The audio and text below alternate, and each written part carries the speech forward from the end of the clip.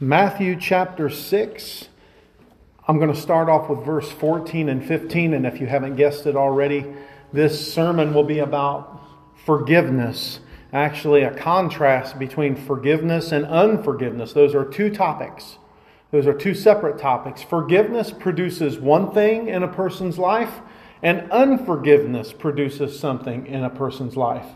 They're extremely important to the Christian doctrine. This is one that must be preached often in the pulpit because people forget about the importance of this doctrine, this dogma of forgiveness. It was given to us by Christ Himself.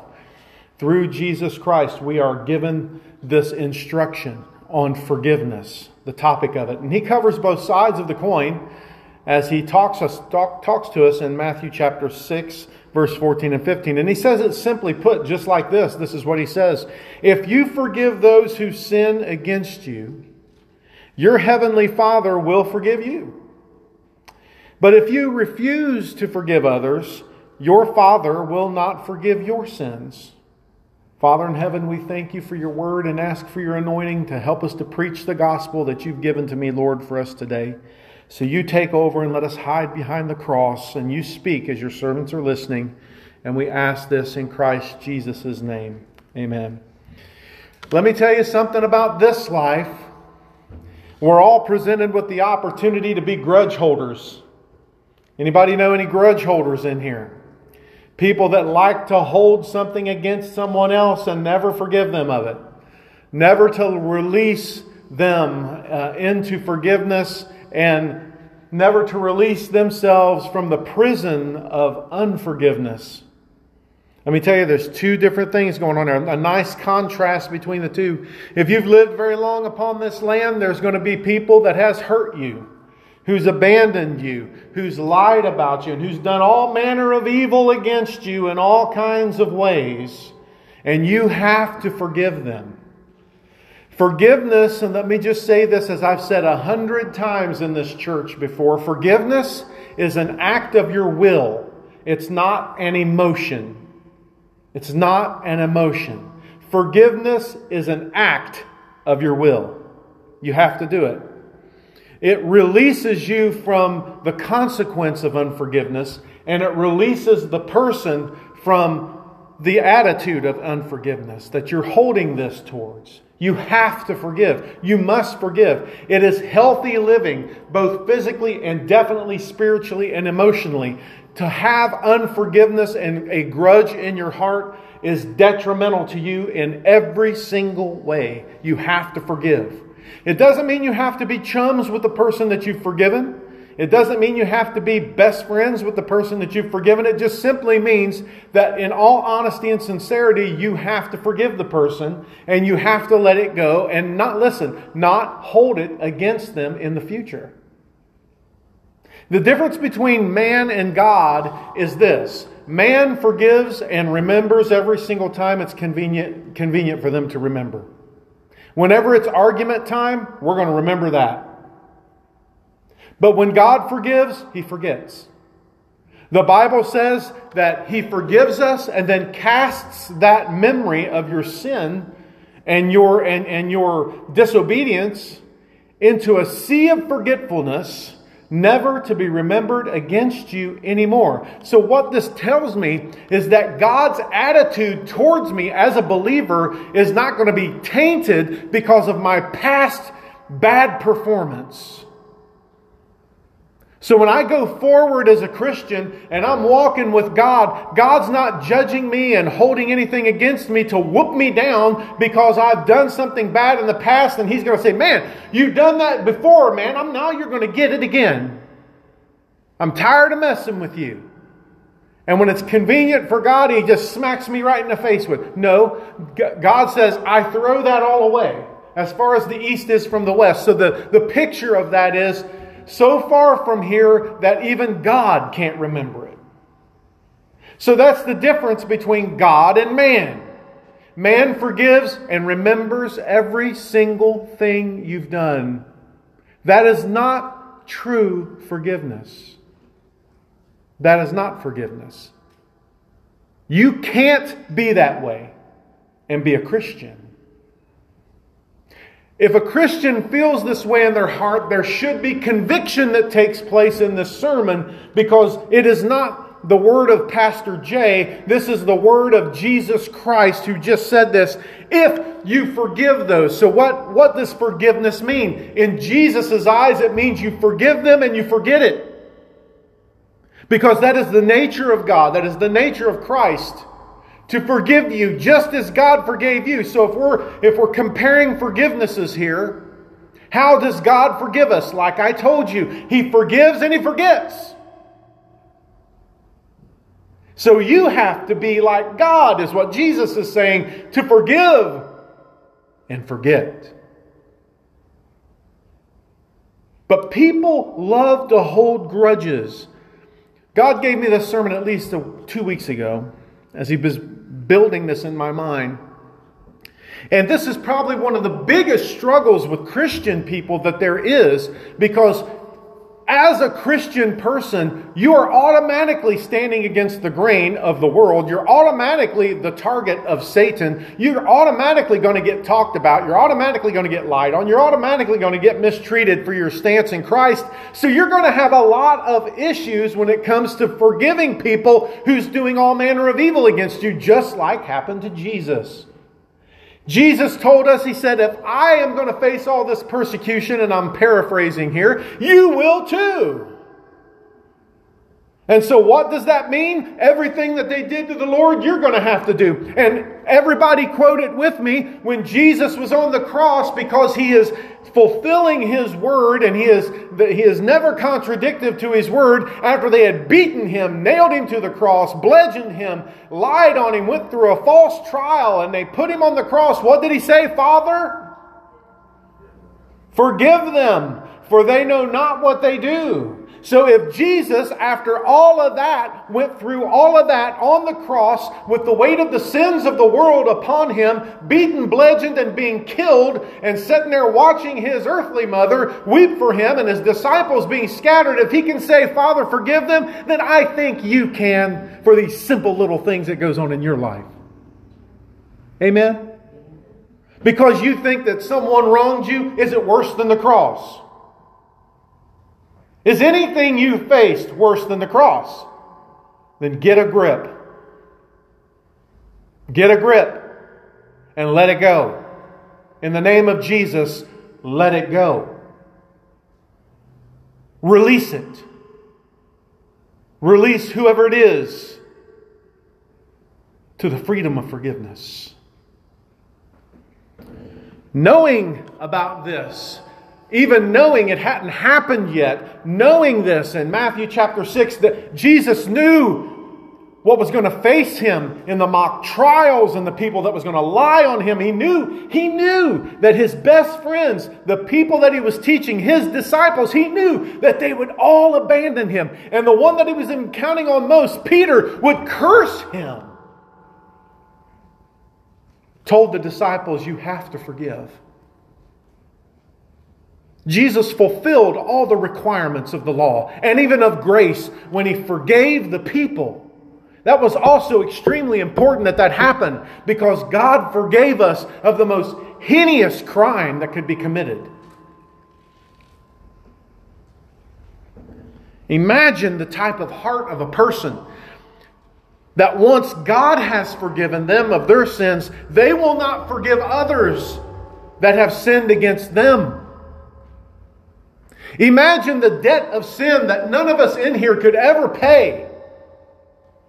You have no value. There's nothing of value enough to have paid the debt of sin against humanity. There's nothing that you own. There's not enough dollars in the world. There's not enough gold and silver and precious stones in this world that could have paid God the sin debt that was owed towards humanity. There was only one thing that was valuable enough to pay the sin debt, and the only thing that was valuable enough was the blood of God Himself. The Son of the living God was the only thing valuable enough to pay the sin debt that was worth enough to cover you.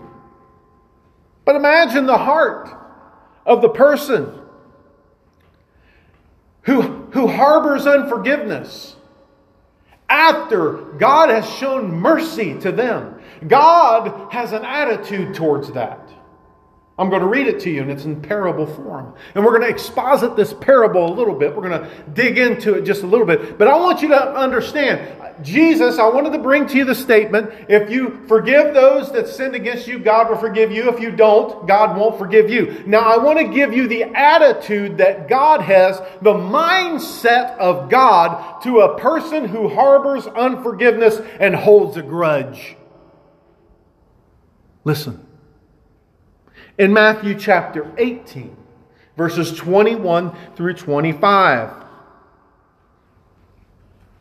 The idea here is somebody was forgiven by God, but he was unwilling to do this for others.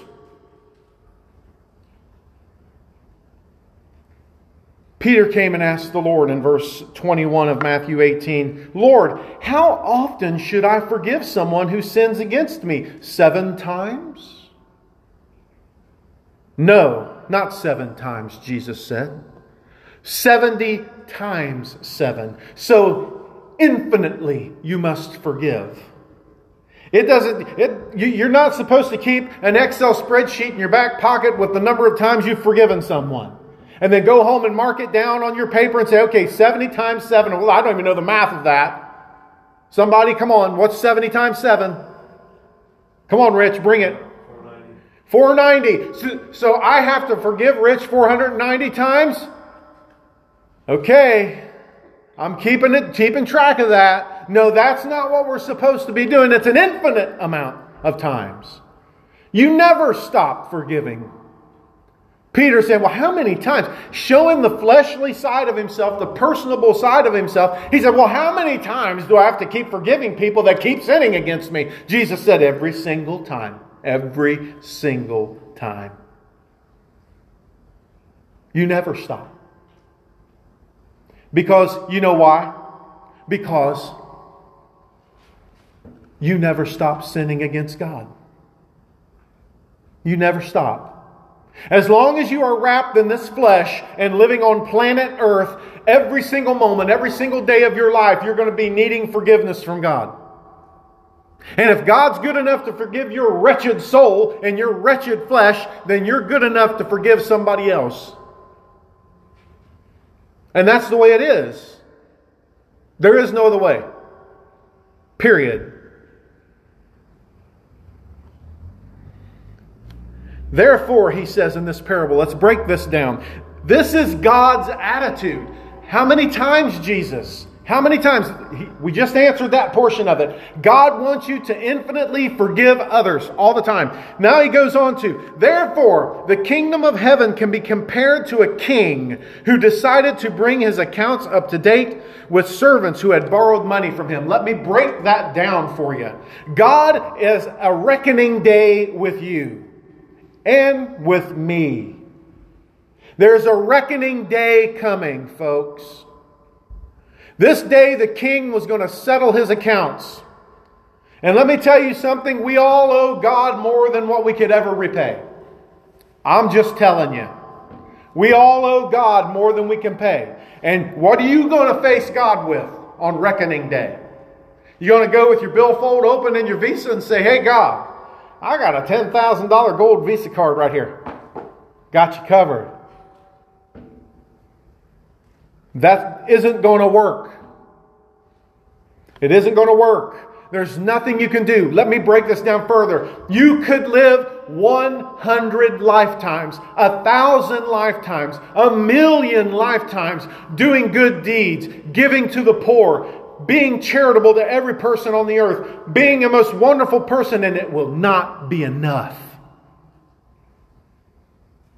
It can't be paid by human means. So there was a reckoning day coming. You're here on borrowed time. You're here in what God created for you. This all belongs to God, and God's going to have a reckoning day with you on how you handled it and how you handled yourself in this world. Now is the time for salvation. Today is the accepted day to get things right with God. because there's a reckoning day coming. In the process, one of his debtors was brought in who owed him, listen, millions of dollars.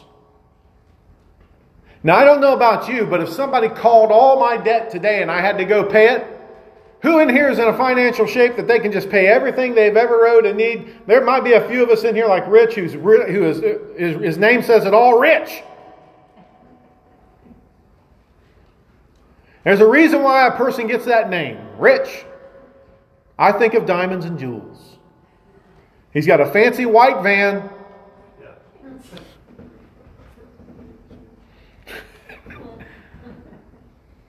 He's rich. But if somebody come to you and said, hey, listen, and there was a debtor's prison, and they called your debt, and there was no more such thing as credit, and you had to come up with it, yeah, we'd all be in jail. We'd be jailbirds, every one of us in here. But this was a debt the man couldn't fathom paying. It was $1 million. $1 million? The scripture says he couldn't pay, so his master ordered that he be sold along with his wife, his children, and everything he owned to pay the debt. What this is telling us is for the sin debt that's owed, there is consequence to the person who hasn't paid it. There's consequence to the person who hasn't accepted Jesus Christ as their personal Lord and Savior. You will be done away with. Make no mistakes about it. Unforgiveness in the eyes of God has a reckoning day. And when you have shunned the Lord Jesus Christ and you have put away the offer of the payment for your debt, then there's no excuse for that on reckoning day. Everything about the man was going to be imprisoned and sold into slavery. But when the man, it says, but the man fell down before his master and begged him. This is the act of true penance and repentance and forgiveness and sincerity from heart to ask God. He fell down before his master, please be patient with me, and I will pay it all. Then his master was filled with pity for him, and he released him and forgave his debt. Now imagine that. Let me tell you about being forgiven. What would life be like right now if all of the folks that you owe money to, if all of them just called you and said, Tom, you're done. Keep that new car, it's yours. You don't owe a thing on it. Your house, we're done. Fine, you're good. All your credit cards, done. You owe nothing. I took care of that for you. I covered you. We're done. That's what God has done to your debt of sin in which you could not pay. And let me tell you, debt in this world is nothing compared to eternal debt that will send you to the pit of hell. And there you will stay for eternity, for infinity, never to be released from its consequence. Forgiven.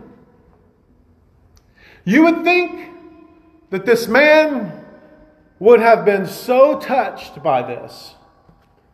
You would have thought that to be forgiven so much debt, that his attitude of gratitude would have been immense. Attitude of gratitude. To know that you've been forgiven. To know that Christ lives in your heart. To know that God is with you.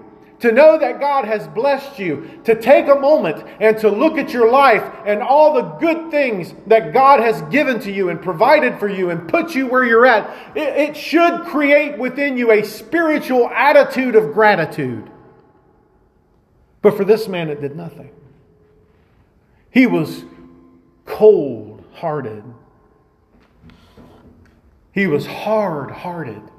He was calloused. He wanted forgiveness for himself, but he was not willing to share it with others.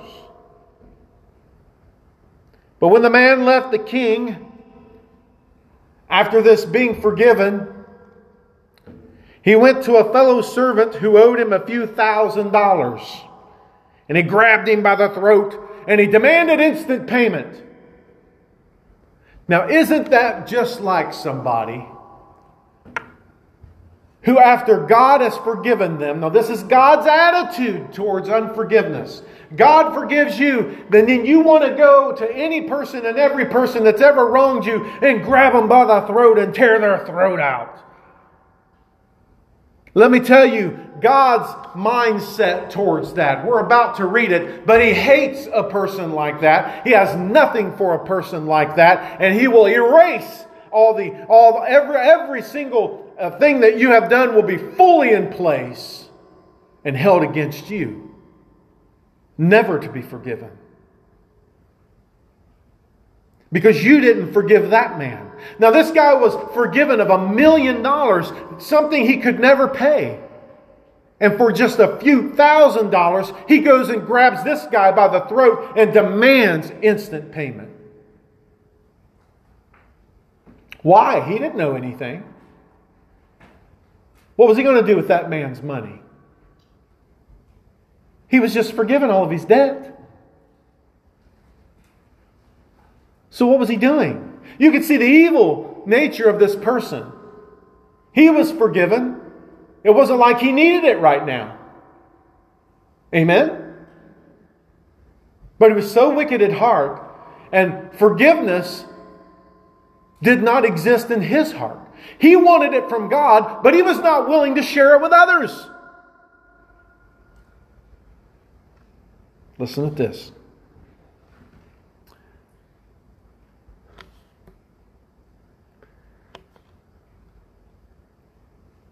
His fellow servant fell down before him and begged for a little more time. The same that he did with God. Be patient with me and I'll pay it, he pleaded. But his creditor wouldn't wait. He had the man arrested and put in prison until the debt could be paid in full. Wicked. This is God's attitude towards it. When some of the other servants saw this, they were very upset. I mean, they were probably all talking about it, right?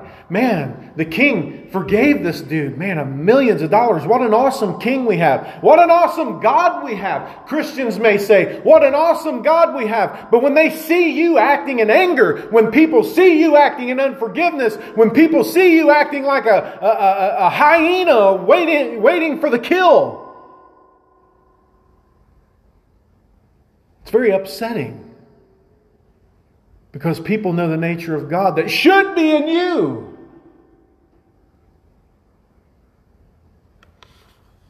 They went to the king and told him everything that had happened. Then the king called the man he had forgiven and said, listen, this is God's attitude. This is God's mindset towards unforgiveness. This is what He thinks of you. This is Jesus saying this. So don't think He ain't going to say it to you, because the Scripture says He is God and He changeth not.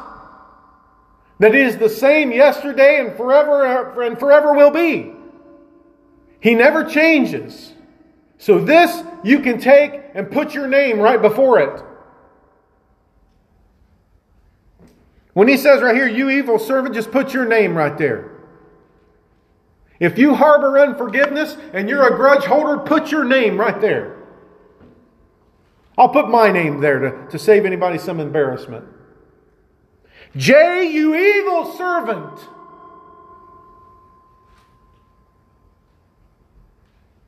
This is how, we read over this, you evil servant. No. J, you evil servant. That's what God says. That's how He says it. After he had forgiven me, and then I go act like some ravaged wolf out here trying to kill a sheep over the least little thing. Jay, you evil servant.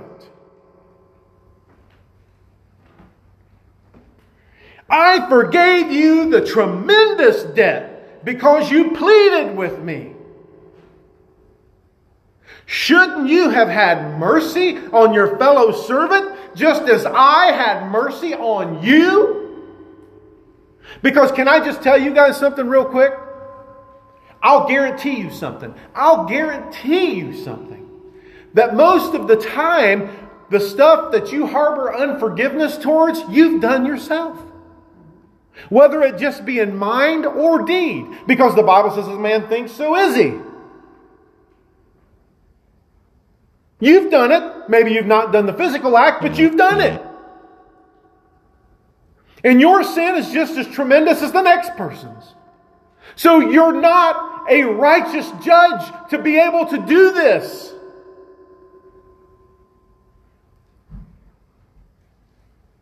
Guarantee you. Most of the things, you know that old saying, and my finger's all crooked. But you know, when we point towards someone, we got 3 fingers pointing back at us. Mine's kind of pointing to the right because it's jacked up. But with my left hand, it points right back at me. You! Oh, look, there's 3 more pointing right back at me. Because I'm probably guilty of it in some time in my life too. The very thing that I'm upset with this person over, I've probably done. Can I get an amen? No, all together, real loud like. Amen. Yes. God says, shouldn't you have had mercy on your fellow servant as I did you? Listen to this. Listen to this. Then the angry king sent the man to prison to be... Now listen. You know the dude that was sent to debtor's prison up here by this guy? It didn't add this word, the word tortured. But this king had the ability to have you tortured in prison to pay your debt. How much torture? I don't know. It'd probably be pretty extensive for $1 million. How much torture would you have being imprisoned by God for unforgiveness? Forever. In flames that are eternal. The same flame that Moses seen upon the mountain that day of Ararat. I'm sorry, in the mountains where Moses was at on Mount Sinai. The fire was the type of fire that burned the bush but never consumed it. That is eternal divine fire. The bush was never eaten up by the fire, but yet it was literally on fire. The type of fire that lasts forever has the effects of fire, but doesn't have the effects of fire in a way that we understand in this world. It still has the torturous capability of burning you up without consuming you. That, my friends, is the fire of hell. A place of darkness, but a flame. Imagine how torturous it is to just light a lighter and put your finger in the flame for a moment. Imagine that all over you forever and forever and forever and forever. Weeping, wailing, and gnashing of teeth, the Scripture says, in the lake of fire that burns forever. Man, this kind of preaching needs to be preached more often, Linda. We can't just live lives the way we want to live it and have the Joel Osteen, there's never no daggone consequences for the way you act like a darn fool. Because there is. Listen to this. He said, the angry king said to the man to be put in prison, to be tortured until his entire debt was paid. Listen, Jesus reiterates this and puts his stamp of godliness on it and says, that's what my Father will do to you if you refuse to forgive your brothers and sisters from your heart. I thank God that I didn't say that He said that. He said that's what He will do to us if you choose not to forgive. Because there is nothing in this world that is worse than the cross. There's nothing in this world than having everyone's sin put upon you and nailed to the cross. You ain't going to go through nothing that compares to that. And if God can forgive you of something so terrible as that, then what's wrong with you and me when we can't forgive people of their sins? So be assured that the sins that we have is more than what we could pay. And there's nothing you can do to pay it. The only thing that will pay your sin debt, the only thing that can clear your name, that can clean your slate and make nothing being held against you, the Apostle Paul said it like this: I strive to have a conscience that's clear between me and man and me and God. The only way you can have a conscience that's clear between you and God and you and man is through forgiveness.